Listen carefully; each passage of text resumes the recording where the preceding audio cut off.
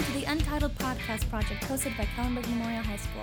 I'm Sarah Goez, and today's Bible quote is, "And above all things, have fervent love for one another, for love will cover a multitude of sins." Peter chapter 4, verse 8. Welcome back. Thank you to everyone who tuned in to the last episode where we talked about pilgrimage and missions and a bunch of students who went away on February break and took some time out of their lives to do some mission work and do some other things for people. Today we have a special guest. Please introduce yourself. Hi, I'm Ruth Marconi. And she's going to talk to mainly to the juniors about some college informational things. I have some frequently asked questions that I'm going to ask you, and you're just going to answer them like some questions that I have. So first, tell me a little bit about what you do at Kellenberg, because I feel like not a lot of people know what you do. I have a very multifaceted role at Kellenberg. As you know, Sarah, since you had me for class, Yeah. I am a freshman English teacher, a role that I prize above all others. I am also the moderator, or co-moderator, I should say, of the book club that I do with Mrs. Riska, which is an interdisciplinary book club.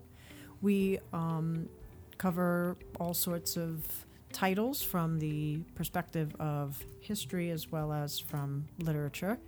I am also a college placement counselor, and then I am the assistant principal for guidance in the guidance office. Yeah, quite a resume there. Many hats. So how long have you been a guidance counselor, a college guidance counselor for? I've been doing college placement counseling for 10 years. What's something that you've always picked up as a college guidance counselor that students will always ask you?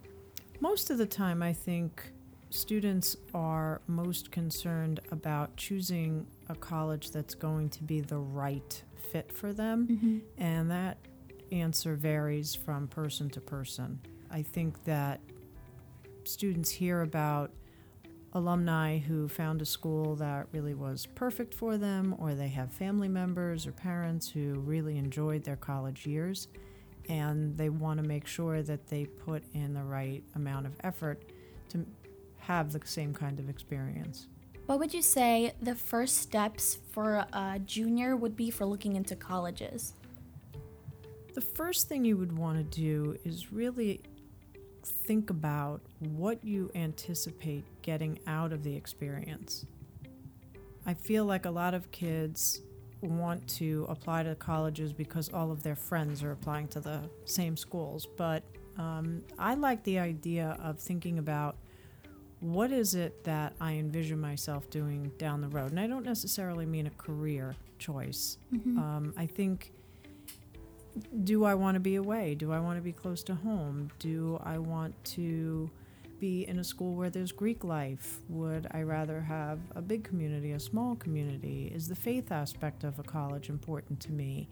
Do I want to have a strong liberal arts underpinning, or am I looking to sample classes from all sorts of different subject areas and take a little bit of everything? So I think imagining what it is that you would want to have at the end of it is the best way to start, paradoxically. So a lot of factors go into thinking about what kind of college is right for you. Yes. So on the topic of visiting colleges, like I just applied to go see 4 different colleges in Massachusetts. What is something that you would say is very important to look for at a college that is very important? Well, I mean, when you're planning a college trip, I think it's important to have a variety of models early on. So can I just ask where you plan to visit, or? Yeah, so the 4 schools I'm seeing are Boston College, Boston University, College of the Holy Cross, and UMass Amherst, or University of Massachusetts. Those are phenomenal choices because you will come back from that trip with a clear sense of what you like and what you may not like so much. For example, Holy Cross is a small green space campus, and their educational model is a little bit different. As a Jesuit school, there's going to be a lot of core requirements, and it will have that in common with Boston College, but Boston College is going to give you the sense of a much bigger campus. Maybe you like the sports idea of, going to the football games and that sort of thing. Boston University is going to give you an urban setting, so you'll have a really clear understanding of whether or not that's something that appeals to you.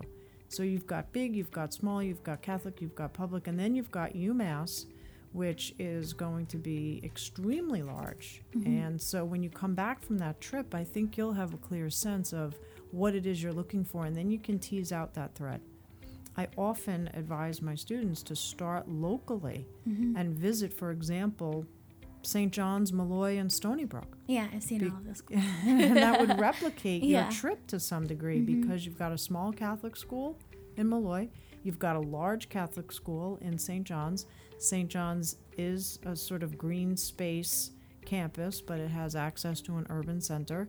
And then you've got Stony Brook, which is a public school, a little bit more suburban. Yeah. And, depending on how you feel about those various factors, it might really determine what you do in terms of your next trip. So, Wow, I didn't even realize that I planned it out kind of well, that I chose a really good variety of schools to go visit. absolutely. So that's really nice. That's so- exactly what I would have recommended. So. Yeah, perfect. I planned my trip well. Good. So in the coming months, there are going to be students coming to your office in regards to college and the Naviance system that we use.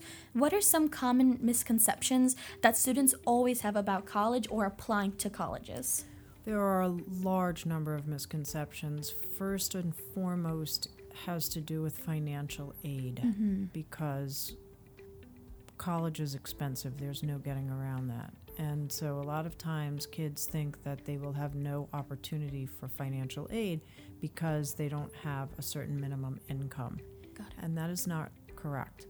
There's merit-based aid, which is offered as a result of your academic accomplishments and sometimes in combination with your standardized test scores. But there are also need-based awards that don't require a minimum income level. So many of the colleges will look at your family's overall situation, how many other children you have, how many years there are in between yourself and a sibling in terms of college tuition. So I always recommend to students that they apply to a wide variety of schools. They cast the net wide, and then we'll talk about the money when the financial aid starts coming in. And we can always say no to a school if the package isn't right. But it's a good idea to apply and see what happens with the financial aid rather than just saying that school is too expensive and moving along. Got it. Wow, okay, that really helped me understand a lot of things about financial aid. So I went around and I asked a few students in the junior class about what's like a question you plan on asking your college guidance counselor when you go meet with them.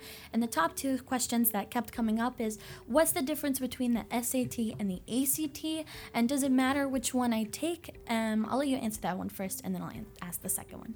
The difference between the ACT and the SAT is that the ACT is really a curriculum-based exam, whereas the SAT is a critical thinking-based exam. Okay.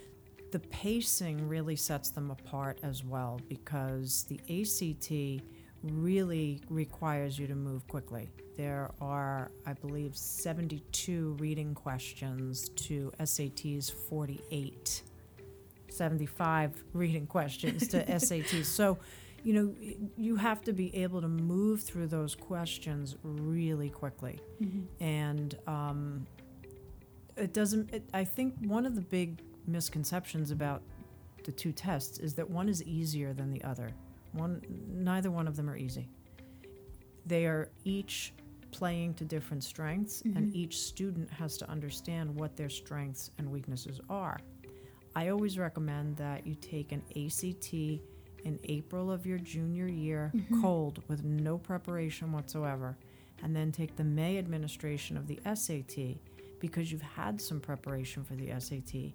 You've had 2 PSATs, you've had an SAT prep class where at least you've had exposure to the various question types and mathematic topics.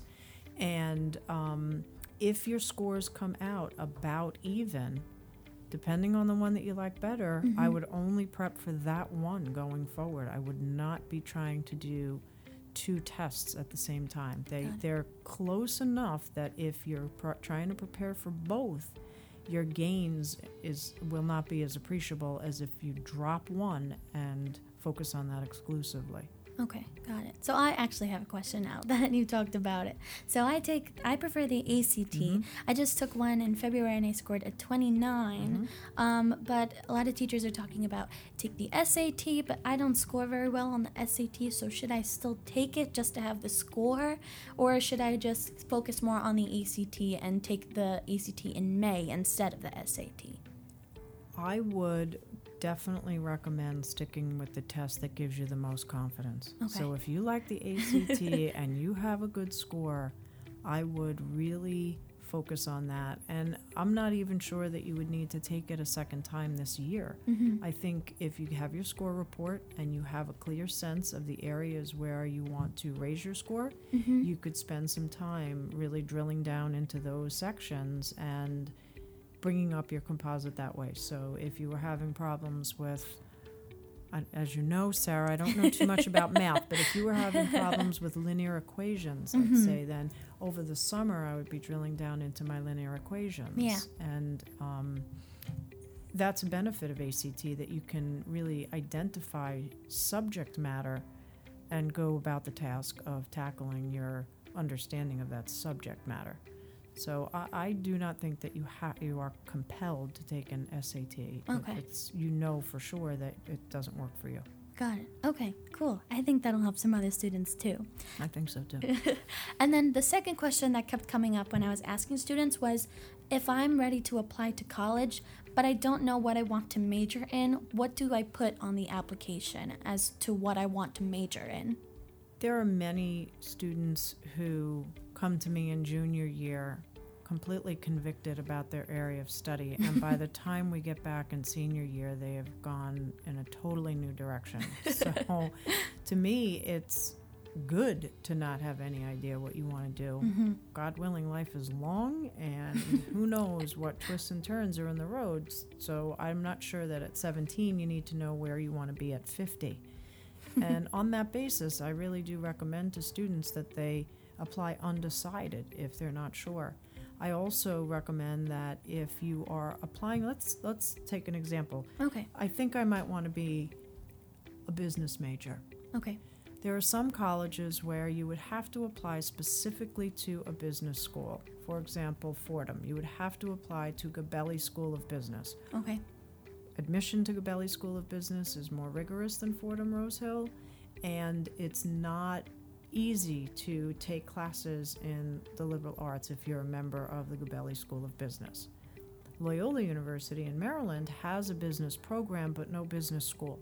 So you can take business classes but not be completely locked into that business track.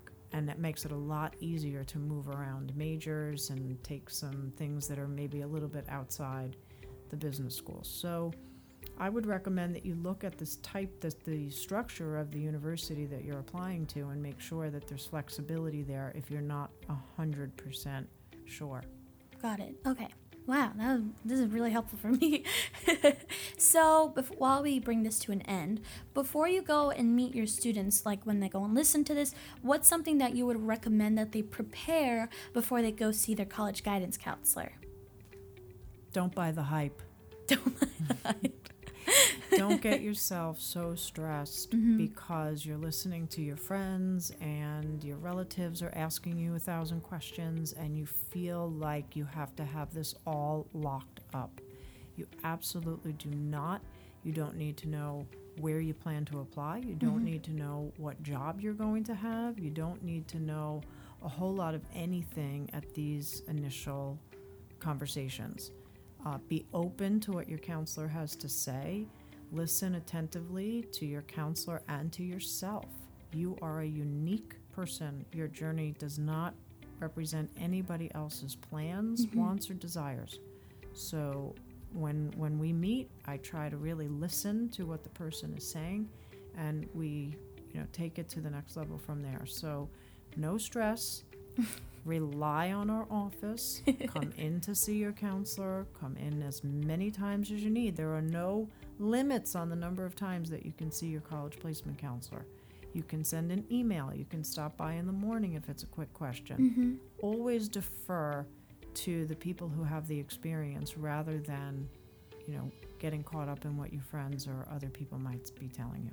Wow. Thank you so much, Mrs. Marconi. Thank you to our wonderful guest, Mrs. Marconi, for everything that you've shared with us today. And if you haven't got your guidance pass yet from College Guidance Counselor, they'll be coming out towards the end of the year, and you'll be able to meet with your College Guidance Counselor and get to ask them as many questions as you like, as I got to ask Mrs. Marconi here today. Thank you to everyone who's tuned in today. Make sure you follow us on Podbean or on the podcast on iTunes so you can know when we post our next podcast. And make sure you follow us on all our social media. It's at Kellenberg, and for all the religious aspects of our school, at Kellenberg Arc. That's all for today. Thank you so much again. Tune in next time. Bye.